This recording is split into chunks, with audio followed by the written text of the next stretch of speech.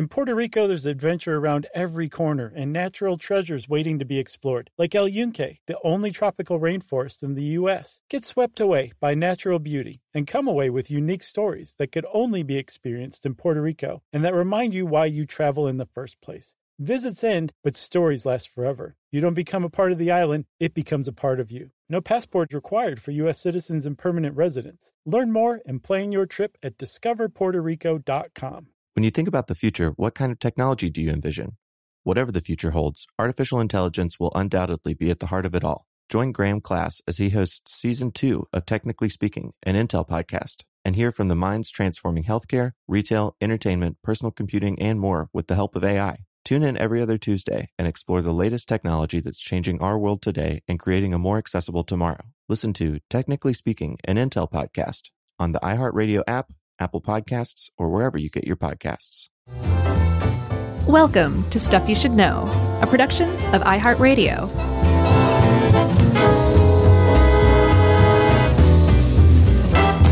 Hey, and welcome to the podcast. I'm Josh Clark. There's Charles W. Chuck Bryan over there. There's Jerry over here, lurking around like a bit of a ghoul because it is the Halloween season after all. And this is Stuff You Should Know. That's right. Spooky witch trials. Yeah. It is. It's really nice to like have stuff like this that you can be removed from by a few hundred years. And, you know, it just kind of evokes that Halloween spirit or whatever. But, Chuck, I've found, just in recently researching this, if you put yourself into the position of the people who are, like, walking to the gallows and, like, think about how nuts all this was, it is exponentially scarier on a much more existential level. It goes beyond, like, Halloween spooky to this is a genuinely frightening event in the history of America. No kidding. I mean, like, it was messed up. In every way, shape, or form. So I take it you never read The Crucible. I did read The Crucible, but I read it in the context. And that didn't do it? No, it really didn't. Because Wow. I don't know if it was me. Maybe I wasn't mentally or emotionally prepared to accept it on that level. Who knows? But no, it was like imagining myself in the shoes of the people who are going to die that got me researching this. Yeah. That's dark. No shade though on Arthur Miller. He was great, and his play was great, and it was very timely for the time. Yeah, I mean, there have been so many kind of movie adaptations and TV movie adaptations about this time, and I'm still waiting for sort of the one great one that's not The Crucible. Well, I think part of the reason why there hasn't been that great one yet is because historians are still like actively competing at explaining just what exactly happened in Salem. It's such an anomaly. Even among like Puritans, even among people who believed there was such a thing as witchcraft and even executed witches, this was a genuine anomaly, at least as far as American history goes. And I think because they don't understand it fully, it's difficult to really get the point across as well, you know? I don't know, man. I think you could make a great movie. Like, look at The Witch. That danced around it so well. Like, you just need a movie like that, but based on this. Well, why don't we just say The Witch then is all we need? Well, because it wasn't about the Salem witch trials. But I mean, it was so analogous to it and took place at the same time. You know, I mean, we'll just pretend like there's a trial scene that they cut out. Okay. And there actually is. Remember, and a lot of other people. They drag the father into court basically and excommunicate him. So there is almost like a witch trial scene right there.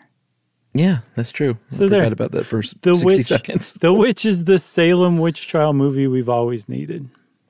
That's right. So I'm glad we resolved that. You must feel very satisfied now. Yeah, I completely disagree, but I'm just moving on. So everybody knows about the Salem witch trials, right? But I think because we learn about it in American history, you hear about it as Halloween stories, all of that kind of stuff. But like I said, I mean, we really genuinely don't understand what happened. And that's despite the fact that it is really well documented because a lot of the stuff took place in the courts, and they wrote a lot of stuff down. But we only have like official primary documents that were written by people who were aware that these were public documents, rather than, say, a trove of private journals and letters. The Puritans didn't do that much. And so we don't have like kind of the underneath the official line explanation for what happened. Well, yeah, and if people are confused by what we mean there, there were other witch trials in other places in the young America. Mm-hmm. There were other witch trials in centuries previous in other countries, and there were mild panics and stuff, but Salem like collectively lost their mind for a short period of time, and that's what people still don't get. They're like, why did that happen only there to this scope and this degree? Mm-hmm. And people have looked at various biological reasons and things like that, but I don't know. I think it was just sort of one of those weird things that could only happen like at one place and one time. Yeah, exactly. And there was actually a guy who wrote a book in 1982 named John Demos, and he said not only can it happen like under these very specific circumstances, here are the circumstances that could happen in. And his book wasn't just about Salem. It mentioned Salem, but it was about like witchcraft trials and panics and accusations in New England in general. And he basically said that when a town starts out really small and it's like a colonial town, they're living like on the razor's edge of existence. A lot of them don't really know each other. They're dying, so there's a big population turnover as newcomers come in. And there's just not enough familiarity to say, I think you're a witch, to accuse your neighbor of something like that. But then after they settle in a little while, and maybe there's like some boredom, and everybody gets to know each other, and you have grudges, but you're still living in a really small area, that's when the witchcraft accusations can really take place. And Salem seems to have kind of followed that pattern too, that these witchcraft accusations like really took hold at a time where the colony was under tons of stress. People knew each other, had decades-long rivalries and land disputes, and they lived still in a very small little village. And they were basically crawling all over one another and saw one another, and you could not get away from people you didn't like. Yeah, and this is especially true in Salem. There was Salem Village and Salem Town, and like you said, they were stacked on each other, and there were a lot of like, hey, your cow can't graze over this imaginary line because that's my land, mm-hmm. and you're not even allowed to build a fence over there. Like kind of common land disputes that have happened throughout history, but in Salem, they were described as a very quarrelsome people. They fought and argued a lot, kind of more so than it seems like even other Puritans in other parts of the country. Yeah, and the Puritans in general were deeply litigious. They took each other to court at the drop of a hat with a belt buckle on it. But they had like the way that they supported that kind of litigiousness was to say most of the courts would be like, you need to go handle this privately. And then this kind of secondary mediation kind of thing would come in, and there'd be negotiations, and then the dispute would be resolved. But the first thing that they would do is drag one another into court. That was how they would get one another's attention. Yeah, and so this is sort of the backdrop of what's going on in the Massachusetts Bay Colony, and particularly in Salem Village and Salem Town, mm-hmm. which I think Salem Village today is Danvers. That's right. And then Salem Town is Salem. That's right. Still around and still has spooky connotations. Yeah, and Danvers is where the state asylum was located. That was the setting for one of the greatest horror films of all time, Session 9. Oh, that's right. Mm-hmm. Oh, man, that's a movie I don't even know if I want to see again. It's so good. I saw it a year or two ago, and it's still just as good. It's great. All right, so the Puritans were in control.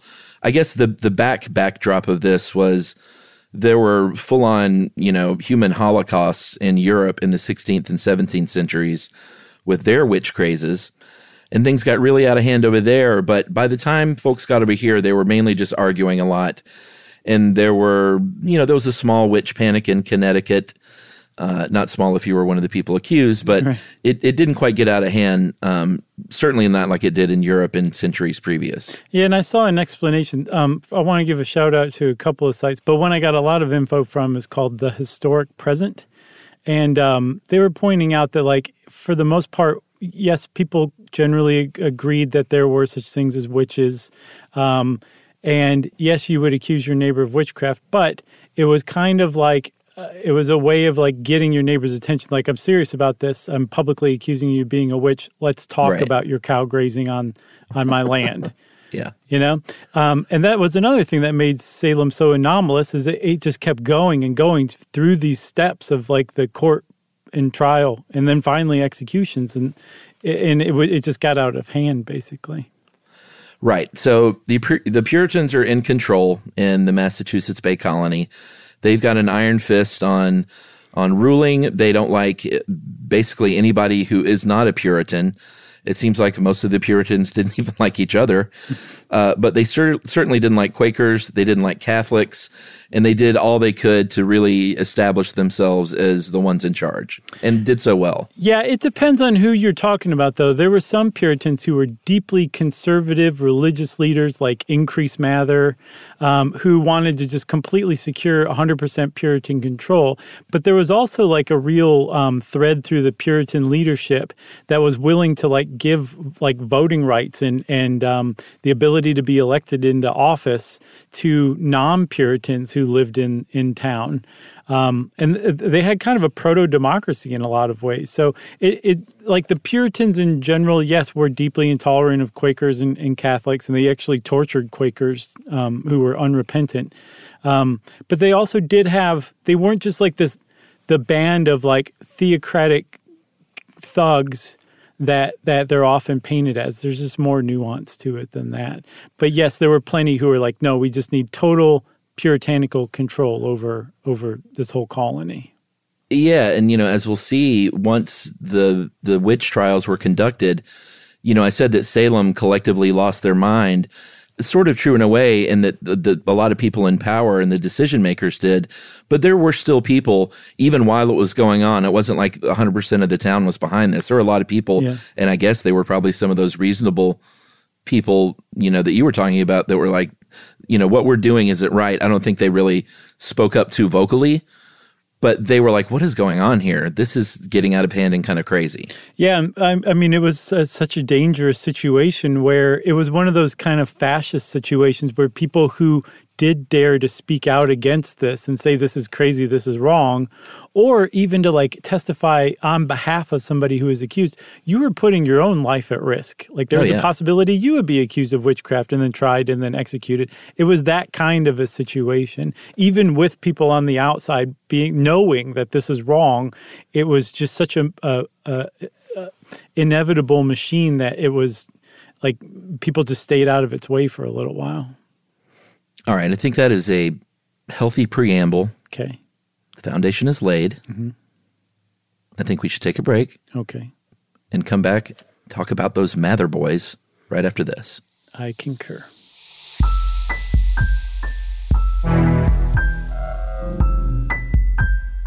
Stuff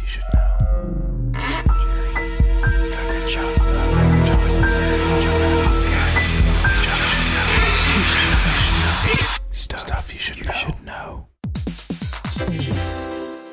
All right, game off. Let's pause here to talk more about Monopoly Go. Because in Monopoly Go, you can team up with your friends for timed tournaments where you work together to build up each other's boards. It's very nice. That's right. And the more you win together, the more awesome prizes you unlock. And there's so much to get. I'm talking about unique stickers that you can trade with friends to complete albums for big prizes, cool new playing pieces to travel the boards with, or hilarious emojis for taunting friends when you smash their buildings or heist their vaults. Plus, Monopoly Go feels new and exciting every day with constantly changing tournaments and challenges, like digging for treasure or a robot pachinko machine. And there's always new timed events that help you win big, like massive multipliers for everything you win or rent frenzies. That's right. There's always something fun to discover in Monopoly Go. So get off the bench and go download it now for free on Google Play or the App Store. Game on!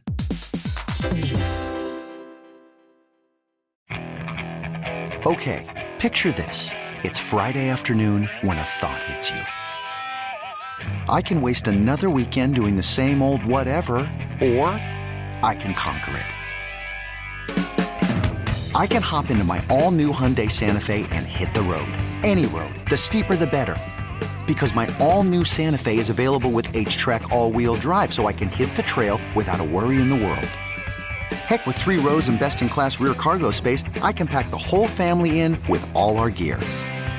We've got available dual wireless charging for our phones, so we'll never lose touch with civilization, and we won't lose touch with the primordial power of Mother Earth. So which is it? Waste the weekend or do something a little more epic? And conquer it in the all-new Hyundai Santa Fe. Visit HyundaiUSA.com or call 562-314-4603 for more details. Hyundai, there's joy in every journey. Hey everybody, it's time you heard about Squarespace. Squarespace has the tools you need to create and sell your own website. Whether it's an online course or custom merch, Squarespace has you covered. That's right. Courses is a great program. You can start with a professional layout that fits your brand, upload video lessons to teach techniques and skills, and tailor your course with a powerful Fluid Engine editor. That's right. With Fluid Engine, which is a next-generation website design system, by the way, it's never been easier for anyone to unlock unbreakable creativity. That's right. And don't forget the commerce side, because after that, you can charge a one-time fee, or you can even sell a subscription. Yeah, so turn your creativity into income with Squarespace courses. And right now, go to squarespace.com/stuff for a free trial. And when you're ready to launch, use offer code STUFF to save 10% off your first purchase of a website or domain. Squarespace.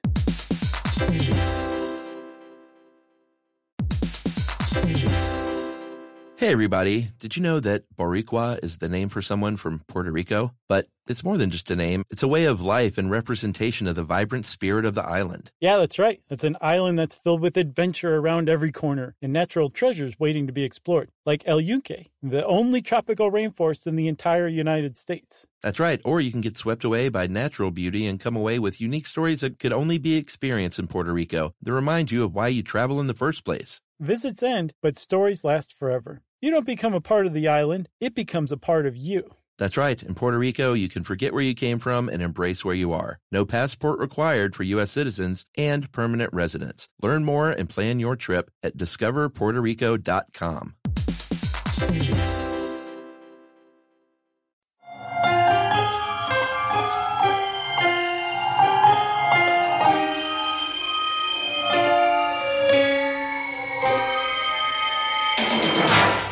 Okay, Chuck, so you want to talk some Mathers?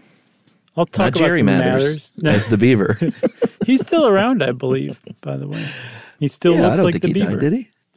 He's one of those guys that stayed the same, huh? Yeah. I think it doesn't help that he dresses the same still, too. But you can recognize him even in a tux, I'm guessing. So you can't talk about the Salem witch trials without talking about the Mathers. I'm talking about the elder Mather, whose name was Increase. Mm-hmm. Love these Puritan names. Mm-hmm. And the younger Mather, Cotton Mather. He was the son of a Mather. So Increase Mather, he was, like you said, he was sort of the staunch Puritan who was in a position of power. He was working to establish a charter that would, basically give the Puritans all the power. He was also a believer, and, because I mentioned the European witch trials, like this is sort of the background that allowed people like Increase Mather and Cotton Mather to really legitimately believe that demons were real and Satan could overtake and possess someone, mm-hmm. and that there were real witches. Mm-hmm. I mean, that was just generally the puritanical worldview, but some people were much more preoccupied with it than others, and the Mathers were both deeply preoccupied with this kind of thing. And Increase Mather gets a lot of the blame for this, and rightfully so. But there's a lot of lesser-known people who actually were way more villainous during this and really took advantage of this crazy situation and really just didn't care about the lives of innocent people. But he was not good in that he helped fan the flames of this initially big time. That's right. So should we, we'll get a little bit more into the Mathers as we go. Mm-hmm. Cotton was certainly one of the villains of the trials, and they were both writing books about supernatural things. So this was all sort of the foundation that was laid when the first two people were accused in January of 1692. Yeah, so to start, there were two girls, ages 9 and 11. There was Betty Paris, Elizabeth Paris was her name, and Abigail Williams. And they basically started barking and convulsing and just behaving really bizarrely and strangely and would not stop. And so Samuel Paris, who was the head of the Salem Village Church, and was actually a pretty divisive figure, apparently, he brought in a doctor, and the doctor proclaimed this to be bewitchment, that these girls were bewitched. And that's ultimately what kicked the whole thing off. And a lot of people have tried to figure out, like, what initially started that, because just about everybody who has a theory about this immediately converts to mass hysteria. But you still have that first case of Abigail Williams and or Elizabeth Paris to explain. And apparently it was like really prolonged stuff. They were vomiting. They were doing stuff beyond just like behaving weirdly. They seemed to be physically afflicted. And that's another thing too, that I think theories that say like it was all just a hoax that these girls perpetrated. Right. That doesn't understand like just how long these girls carried out this stuff. And I think it kind of ignores the fact that there are also like the Puritans weren't dumb people. They were deeply religious. They believed in witches and Satan having, a hand on things here on earth. But they also were very smart, very practical, and they would have seen right through a couple of girls just planning a hoax or carrying out a hoax. So there has to be something there at the beginning that no one has ever fully explained that kicked this whole thing off. Yeah. I mean, it's hard not to become a little obsessed with some sort of biological root. I know ergot poisoning has been mentioned. I saw encephalitis. Oh, I saw that one too. That was interesting.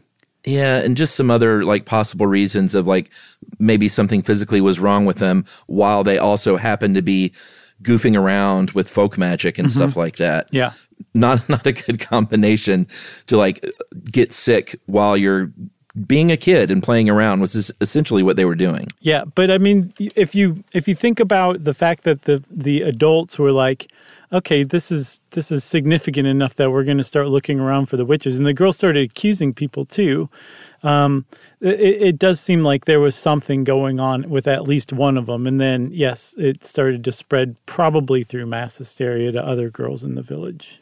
It kind of when you read the sort of timeline account, I feel like if that original doctor hadn't said the word witch, it could have gone in a completely different direction. Yeah.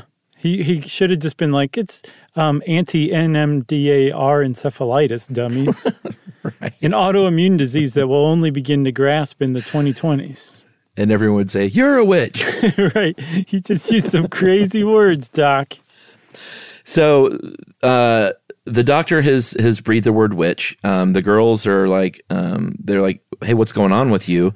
And they said, it's Tituba. It is my father's slave Tituba, and it's her fault, and she's a witch. And so they, like you said, they started accusing, and they started with her. They started with her, and then they very quickly moved on to Sarah Good and Sarah Osborne. And by doing that, by accusing those two women, or actually with Tituba as well, all three of them... Is it Tituba? I've always heard Tituba, but I think I've heard Tituba before too, so...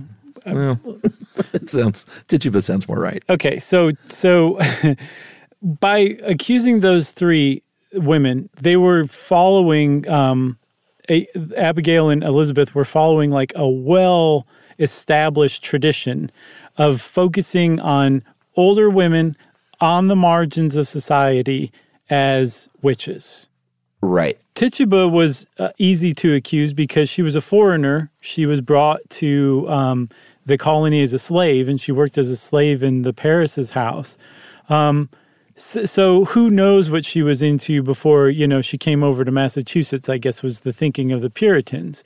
But then also Sarah Good and Sarah Osborne, they were like older women who were poor, lived on the fringes of society, and like that is who you accused of being a witch typically. So at first, this witch panic kind of followed the standard witch accusations that had been spread around New England before.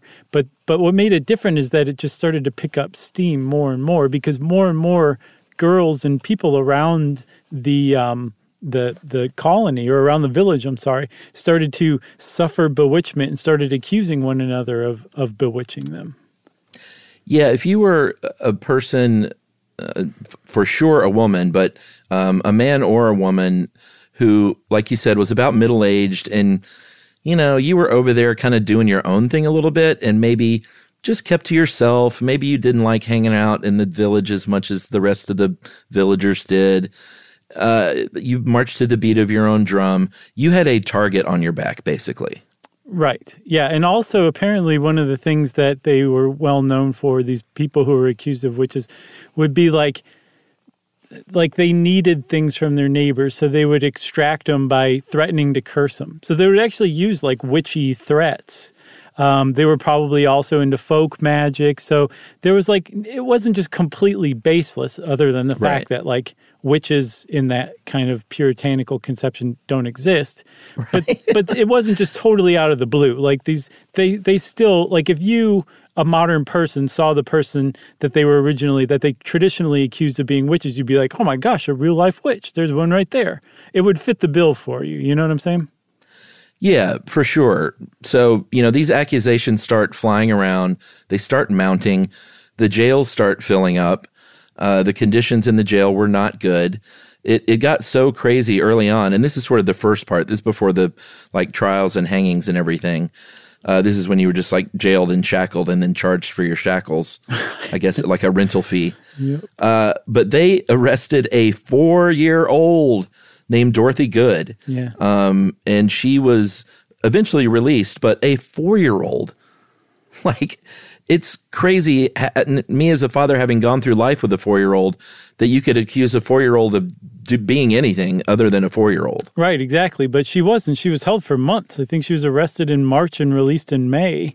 And this wasn't a pleasant... December. Oh my goodness. Okay, so she was there for almost a year.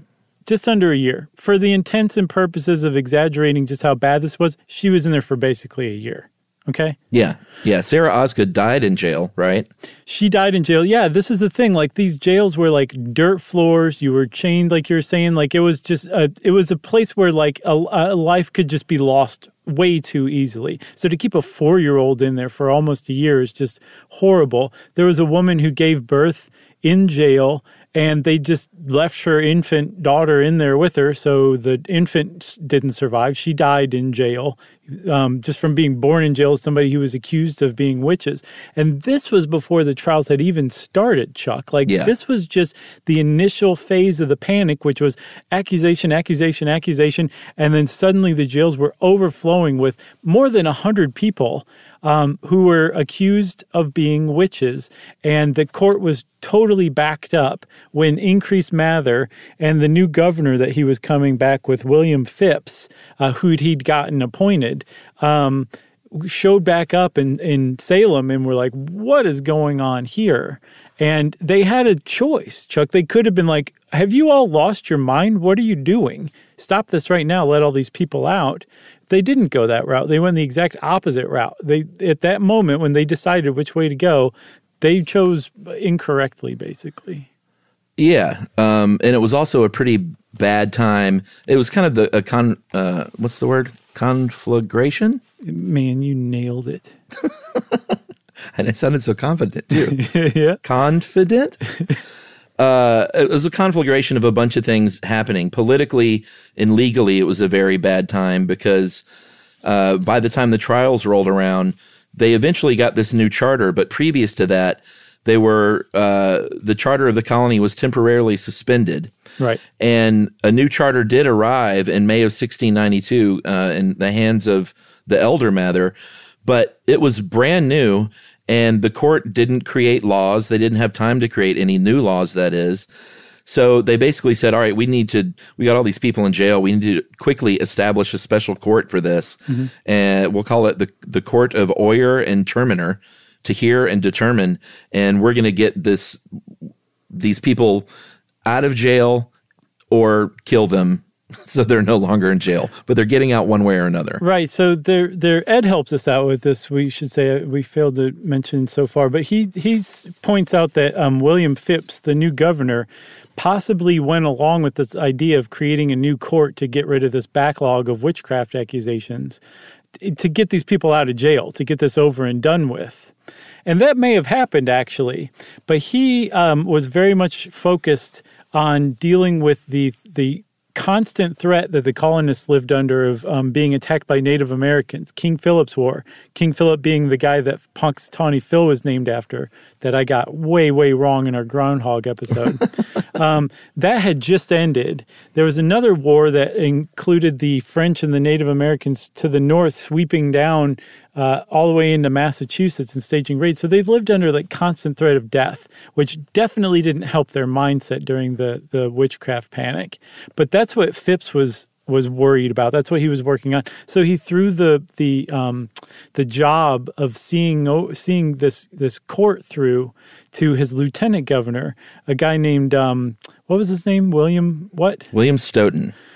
William Stoughton. I mentioned like some of the lesser known people who were actually villains. This guy was a bad, bad man.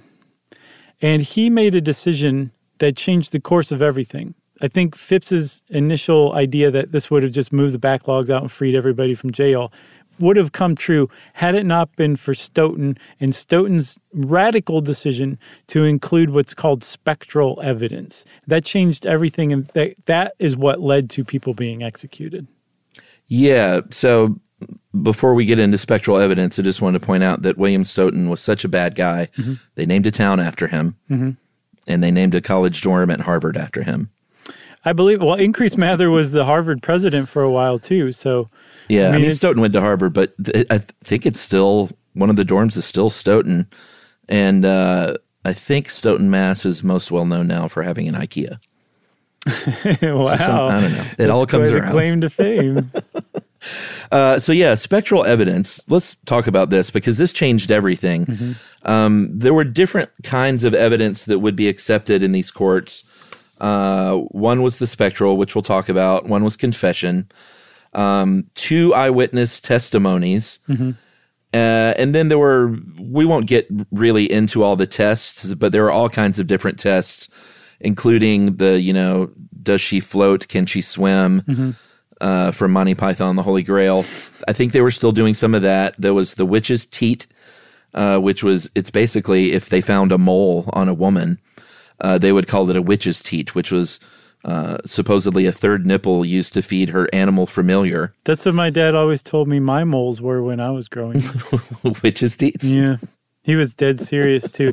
So there were certain tests and all, but spectral evidence was the big one because this was basically, you could kind of make up anything. And you could be in court and say, as an accuser, and say, this person is has been possessed, or their possessor is in the courtroom right now. Your Honor, this ghost, this specter is sitting on your lap right now. You just can't see it. And it would freak people out.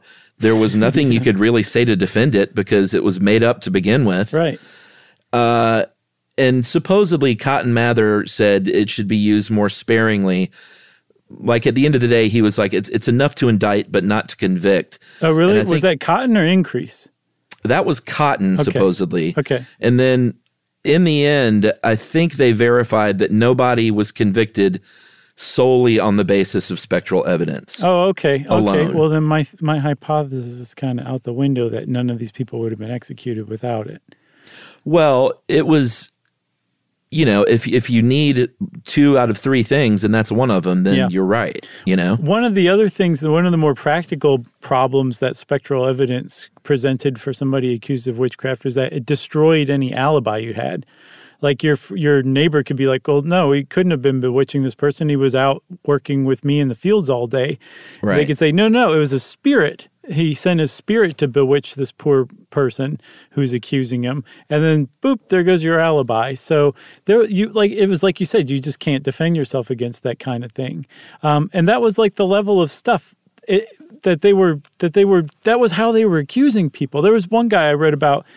Philip English, who will come up again later, he was accused of witchcraft by somebody who said that they got a nosebleed while they were discussing a lawsuit they had against Philip English with somebody else. So that it must be that Philip English had bewitched them. Wow. Like, this was the kind of accusations that they were making against one another, and they were holding up in court. That is something that you cannot look past. It's so easy to look back 300 years and be like, yeah, this whole collective group lost their mind. No, there were plenty of people who did lose their mind, but the people who were supposed to be in charge, the people who were in a position to put a stop to this, actually allowed it. In some cases, fan the flames of it even further. That was the true breakdown at the Salem witchcraft trials. The grown-ups did not step in and halt it before it got out of hand. Yeah, another thing that someone might do, if you had a pet that you really liked, not good. They could say that, well, no, they have an animal familiar. It could be anything, like take Black Phillip from The Witch. I mean, that's taken kind of straight from this time period. Sure. But if you had a pet that you enjoyed hanging out with, they could accuse you of having a familiar. If they found a folk magic or folktale book in your library, that could be evidence. And that was pretty common too. I mean, like these people didn't have, local hospitals to go to heal themselves. Or anything like you said with the nosebleed or whatever, anything bad that happened to you, if your crop failed or if one of your cows died, you could say, it was my neighbor and they're a witch and they put a hex on me. Right. So they established, okay, we can use spectral evidence and we're going to use spectral evidence. And this court of Oyer and Terminer it was established. I think they held their first trial on June 2nd, and they were profoundly efficient at convicting and killing people. Bridget Bishop was the first person hanged, and she was hanged on June 10th, just over a week after the first trials began. And that kicked off like this new phase where this idea to like clear the jails of the accused was actually now diverting them to the gallows and for being witches. We can't forget that either. Like for being witches, even though witches in this conception don't exist. Yeah, and I think it's that efficiency and the speed that all this happened was a big part of it, because the train was moving so fast that once people, the more level-headed people of the town realized what was going on, like, wait a minute, we're actually hanging people for this. Certain people started to come forward and say, no, I'm recanting my confession, or let me stand up for someone's good character. But it happened so quickly that, before you know it, there's, a couple of dozen people have died. Yeah, and like people got wrapped up in it too. Like there's the case of Giles Corey, I believe. Oh, man. He testified against his wife, and then later he recanted it. And after he recanted it, the Puritans apparently viewed perjury so suspiciously that was enough to get him accused of witchcraft, and he ended up paying for his life, which we'll talk about a little more later. But like he testified against his wife, and to this day, historians are like, we have no idea why Giles Corey testified against his wife. He didn't seem to have a grudge. They seemed to have a fine marriage, whatever. Like, it just doesn't make sense. The only way that you can explain that, at least from my perspective, is that it was, like you said, just this thing that people got whipped up in, and it just happened so fast that it was just easy to lose yourself into that degree. I mean, the whole thing happened over the course of, 4 to 6 months? Yeah, I think the first things were in January, but yeah, the first trials were June 2nd, and they ultimately, I think, stopped the following, winter. So, yeah. I mean, it was not a very long, prolonged thing, but it was just like this weird orgy of mind loss and death, Oh, man. That sounds like some kind of album Fiona descriptor. Apple album title. The other weird thing about this was that the social order was completely knocked out of whack. The Puritans, if there's one thing they didn't like, it was hearing from children about anything. Right. Kids were they were meant to work and to shut up, basically, and do what they were told. And kind of like full stop. And you had a situation here where children, young girls, were accusing these middle-aged men and women of witchery. And it worked. Like, people listened to them, and people were hanged because these kids were speaking up at a time when kids were barely allowed to even, have any agency or speak. Yeah, which is another thing that perplexes historians, because they're like, something happened. Like, there was something that this witch panic fulfilled. Maybe it was to let off steam from being constantly afraid of being murdered by a Native American attack. Maybe it was living too close proximity, too far away from where you called home. Like, who knows? But there was something about it that was worth turning the social order on its head. And that was just one example. There are other examples of how the social order just totally broke down. And that was in who some of the people who were accused and executed were, because it wasn't just the marginal women who were your prototypical witches living, on the outskirts of society who were accused. That was just at first. It started to become extended to really surprising people, like Rebecca Nurse was maybe one of the most upstanding Puritan women that the colony had to offer. And she was accused, tried, and executed as a witch. And that, I think, really kind of opened a lot of people's eyes in two ways. One, it was like, what is going on here? This could not be the case. And then to other people, it's like, if Rebecca Nurse could be a witch, then anybody could be a witch. And I think that was kind of the thread that the witch trial followed. But it also is a really good explainer about how just completely the society broke down for these handful of months, that anybody was at risk of being murdered by their fellow townspeople for being a witch, no matter what kind of background you had. I'm picturing a Puritan, like the only Puritan that actually went on vacation that summer. And they come back, they leave in early June, they come back in late September, and they're like, so what's been going on, everybody? Right. And then they get sight of what's going on. They drop their Mickey Mouse ears to the ground. Oh, boy. All right. Well, let's take another break, and we'll come back and talk about sort of the finality of this, how it ended, and a little bit more about Giles Corey's crazy, crazy story right after this.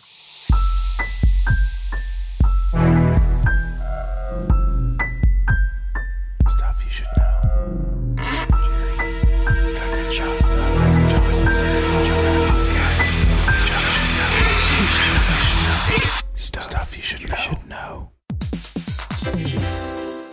All right, game off. Let's pause here to talk more about Monopoly Go. Because in Monopoly Go, you can team up with your friends for timed tournaments where you work together to build up each other's boards. It's very nice. That's right. And the more you win together, the more awesome prizes you unlock. And there's so much to get. I'm talking about unique stickers that you can trade with friends to complete albums for big prizes, cool new playing pieces to travel the boards with, or hilarious emojis for taunting friends when you smash their buildings or heist their vaults. Plus, Monopoly Go feels new and exciting every day with constantly changing tournaments and challenges, like digging for treasure or a robot pachinko machine. And there's always new timed events that help you win big, like massive multipliers for everything you win or rent frenzies. That's right. There's always something fun to discover in Monopoly Go. So get off the bench and go download it now for free on Google Play or the App Store. Game on!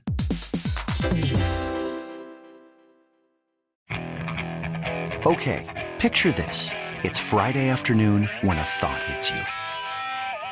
I can waste another weekend doing the same old whatever, or I can conquer it. I can hop into my all-new Hyundai Santa Fe and hit the road. Any road. The steeper, the better. Because my all-new Santa Fe is available with H-Track all-wheel drive, so I can hit the trail without a worry in the world. Heck, with 3 rows and best-in-class rear cargo space, I can pack the whole family in with all our gear.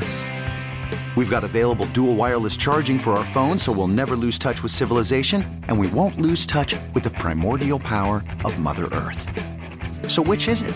Waste the weekend or do something a little more epic? And conquer it in the all-new Hyundai Santa Fe. Visit HyundaiUSA.com or call 562-314-4603 for more details.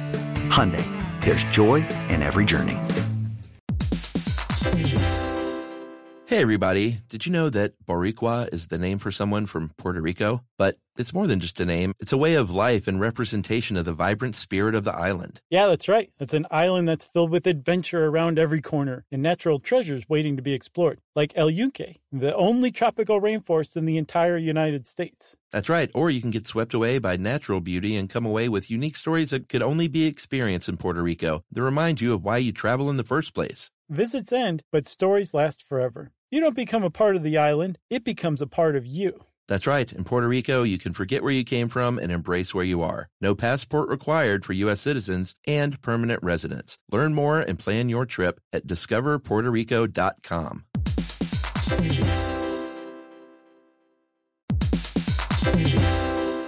You know, true love is always being excited from the first moment you see one another, and every time after that. It's taking long walks together in the summer, or gazing longingly into each other's eyes and watching their tail wag when they chase a squirrel in the yard. Well, the Pedigree brand asked about believing in love at first sight, and honestly, the answer is yes. As everyone knows from listening to this show, we have pulled all of our dogs off the street that Emily and I have had over the years, either right off the street or through a local shelter and working with them, and they've all become valued family members, and we think they've appreciated it too. Yeah, Chuck, there is a Pedigree loyalty survey that found that 90% of first-time dog owners report having a dog improved at least one of their relationships, and 80% of first-time dog owners are overwhelmingly more likely to have made at least one new connection as a result of getting a dog. And 95% of all dog owners say that the bond they have with their dogs is closer than they ever expected. Not a big surprise. That's true. We all know that adopting a dog can lead to a lifetime meaningful connection, and real love can exist between a pet and a pet parent. You got that straight. Pedigree is committed to helping more dogs find loving homes. Opening your home to a dog can help open your heart. And Love at First Sight is closer than you think because it's available at your local dog shelter. Yeah, very important point. You can find love at first sight with the Pedigree Adoption Drive from June 7th to June 9th. And the Pedigree brand will reimburse your dog adoption fees nationwide. That's right. So just visit pedigree.com/adoption-drive to learn more and see full terms and conditions.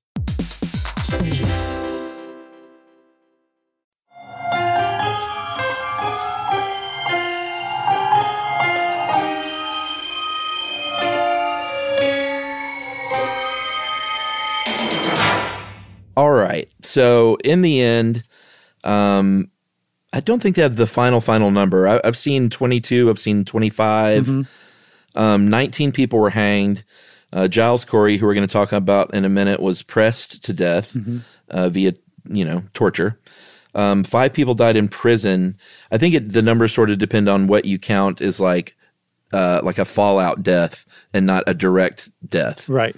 Like the one lady who couldn't repay, like she was exonerated, or I think she just couldn't pay her debt to get out of jail, so she died in jail. That's such a sad story. Yeah, Lydia Dustin. She outlived the witch trials. Like they had ended a few months before, and she had actually been personally exonerated, and yet she couldn't pay her shackle fees. Yeah. So they just kept her in jail, and she ended up dying there in March of 1693, even though she was that exonerated. certainly counts. Yeah, for sure. Yeah, because she otherwise would not have been right. killed or died had it not been being placed in jail after being accused of a witch, for sure.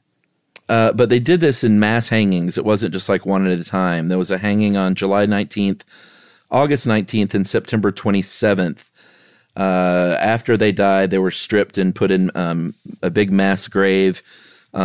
Supposedly, there are stories that families would come and get them out of the mass grave at night, bury them in unknown, probably on parts of their land. And they tried for many years to find out exactly where these hangings took place, and they ended up at a place called Proctor's Ledge. And there's a memorial there, and people go there, and basically they treat that as though that is definitely the place. But I don't think they have like hard evidence other than just trying to like take eyewitness accounts and place where they were, right? Yeah, supposedly there was a study in 2016 where they took those eyewitness accounts, took into account what the people said they could or couldn't see in like the background or whatever, and then plotted them Right. and then figured out that most of these points were standing in around the same place around that ledge where they think that, yes, this happened. Yeah, but they never found and then underneath the ground they dug and they found the gallows pole. Right. No, they never found any physical evidence. Yeah. So whatever. So the story of Giles Corey, if you know The Crucible, you know it well. If you've seen the movie, you know it. He is the man that was pressed to death. He was crushed, basically. Pressing is when they would lay you down, they would put boards on top of you, and then just start adding weight over the course of time, more and more weight until you eventually die. I had heard this story before because supposedly Giles Corey said more weight because he refused to, he was standing mute and he refused to say whether he was guilty or innocent. The one thing I did know is that Giles Corey was 81 years old. Yeah, he was an old guy. He was like the old guy from that Metallica video. That's what I always imagined Giles Corey to have looked like. Man, what a story, though. One thing standing mute would do would allow your estate to be passed on to your heirs rather than being convicted, where that wouldn't happen. But I saw that this wasn't the reasoning behind him standing mute because most of his stuff had already been taken, and that he even wrote down that he was standing mute to protest the sham proceedings. Yeah. So, and it sounds like just the way he's been kind of lionized by history that was his motivation for sure. Yeah. But you said something about how most of his stuff had been taken. There's another villain in all this, beyond Stoughton and the Mathers. There was a guy named George Corwin, and he was the sheriff of Essex County, which is where this witch panic took place. And he was basically taking advantage of the fact that a lot of people were suddenly way more vulnerable than they had been the year before, or a few months before. And so when he would arrest them and take them, he would also take possession of their property officially, their stuff, their land, all that. And he and his deputies would divvy it up. So he had every incentive to arrest as many people as possible and throw them in jail. And he did that. And he took a lot of people's land.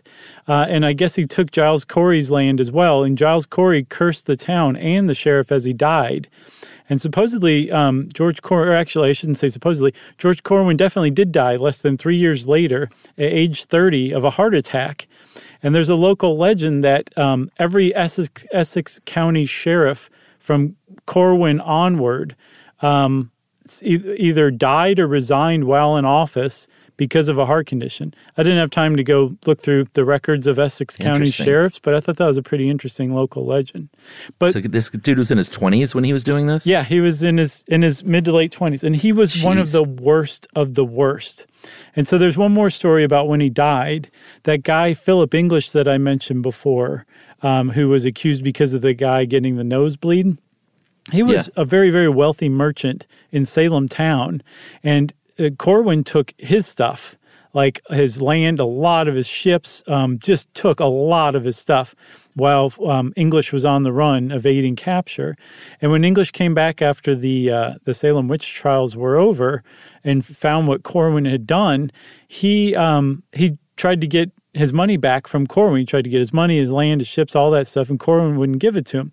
Well, Corwin dies of a heart attack, and Philip English placed a lien basically on this guy's body and said, "You're not burying him until I get paid back." Jeez. The family was like, "We're not listening to you. We're going to go bury him." So Philip English hired a bunch of guys, and they went out and stopped the funeral procession, took possession of the body, and held it hostage until Corwin's family paid Philip English back for what Corwin had taken from him, had confiscated from him, and then Philip English gave them the body to bury. Wow. Isn't that nuts? Not a nice guy. Who? Philip English? No, Corwin. Okay, yeah, I totally side with Philip English on that one. All right, so Corey dies, and the long and short of his death was that it was sort of a final straw. And this is when Phipps comes back in and says, "You know what? Things are getting really out of hand." Increase Mather says, "Yeah, this spectral evidence thing is gotten way out of hand and is probably not real." And people started to sort of stand up more and more. And it was clear that Governor Phipps had to kind of halt things. He said he did it under the context of, this is a contravention of English law. We can't do this. I'm dissolving the court of Oyer and Terminer, and I'm going to create a new court where we can't use spectral evidence.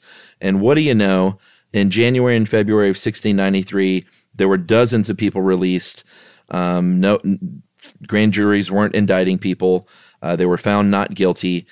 He pardoned some, and by the end of May that next year, the jails had no more quote-unquote witches. Right. Because they found when you take away the spectral evidence, what you have for the most part is personal grudges, land disputes, land grabs, people just trying to take advantage of this situation to get back at somebody they don't like and haven't liked for a really long time. And that was... What a weird, scary time. It was very scary. And I can't imagine living during that time. Actually, it's not true. I can't imagine it. But it was just basically another example of a time when a group of people became fascist together and people died as a result. Yeah. And that, the term witch hunt is still used. The Crucible was written because of McCarthyism. Mm-hmm. It's been thrown around a lot in recent years, maybe not as accurately, but it's still a term for that reason. Yep. I've got one little nice button to put on the end of this, Chuck. There was at least one guy who was a judge in the court of Oyer and Terminer named Samuel Sewall.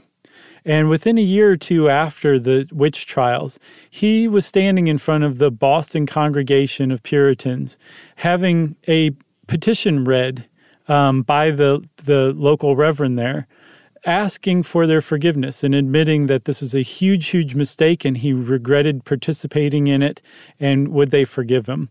And I believe they did. So the whole thing ended well. You got anything else? I got nothing else. Man, if you want to go down a rabbit hole, start researching the Salem witchcraft trials. You could do a lot worse than going to the Historic Present, the New England Historical Society, and the History of Massachusetts.org. Or just hit Ed Grabanowski up. He'll tell you all about it. Or go to Salem. Yeah, you could do that too. Walk around. They're trying to take your money in all kinds of ways. Yeah, and Essex County, Mass. is one of the most beautiful places on earth, if you ask me. Sure. Okay, well, since I said that, it's time for listener mail. I'm going to call this Cool Kid. I like to read emails from the cool kids. Hey, guys, my dad introduced me to your show when I was barely a teenager, and I've been listening ever since. In that time, my family has gone through a lot of changes, and my dad and I haven't always been on the best terms. I wanted to reach out and let you know that Stuff You Should Know is the only thing that we have consistently been able to talk about when we reconnect after being apart. We can go months without seeing each other, and I can just ask if he listened to your latest episode to have something to talk about. That's cool. It keeps things lighthearted, and it's something we feel like it's just for the two of us. Hope we can see you live in Austin soon. Furthermore, this is mostly for Chuck.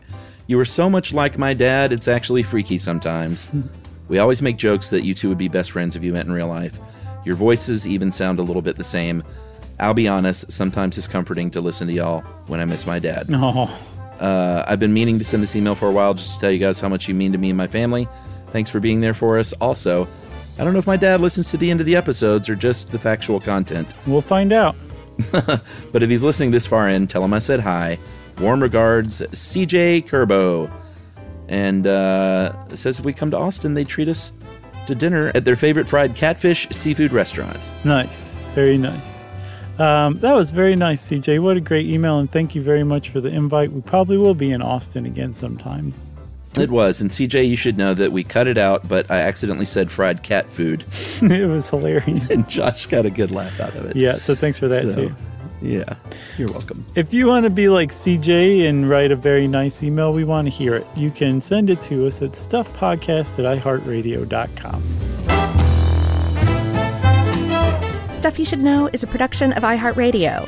For more podcasts from iHeartRadio, visit the iHeartRadio app, Apple Podcasts, or wherever you listen to your favorite shows.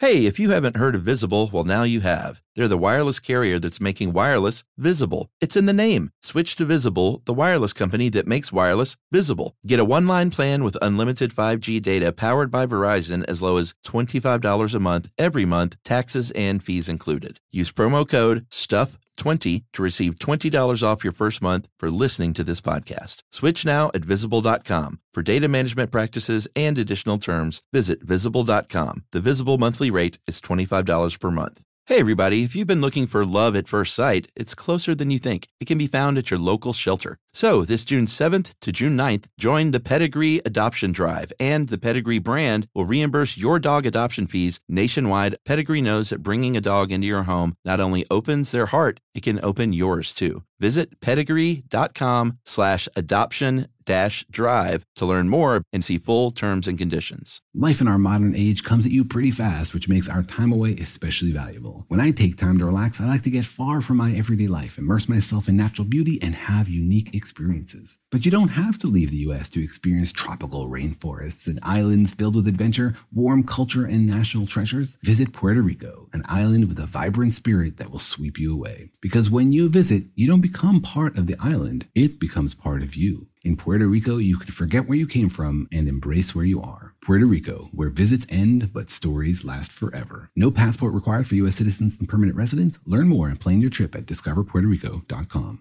This show is sponsored by BetterHelp. It's a simple truth. No matter who you are, mental health challenges can affect you, and how you manage them can make all the difference. That's why everyone should have access to mental health support that meets them where they are and helps them get through. BetterHelp provides online therapy on your schedule. It's flexible, simple to use, and more affordable than in-person therapy. Connect with a licensed therapist selected just for you. Learn more at BetterHelp.com. That's BetterHelp.com.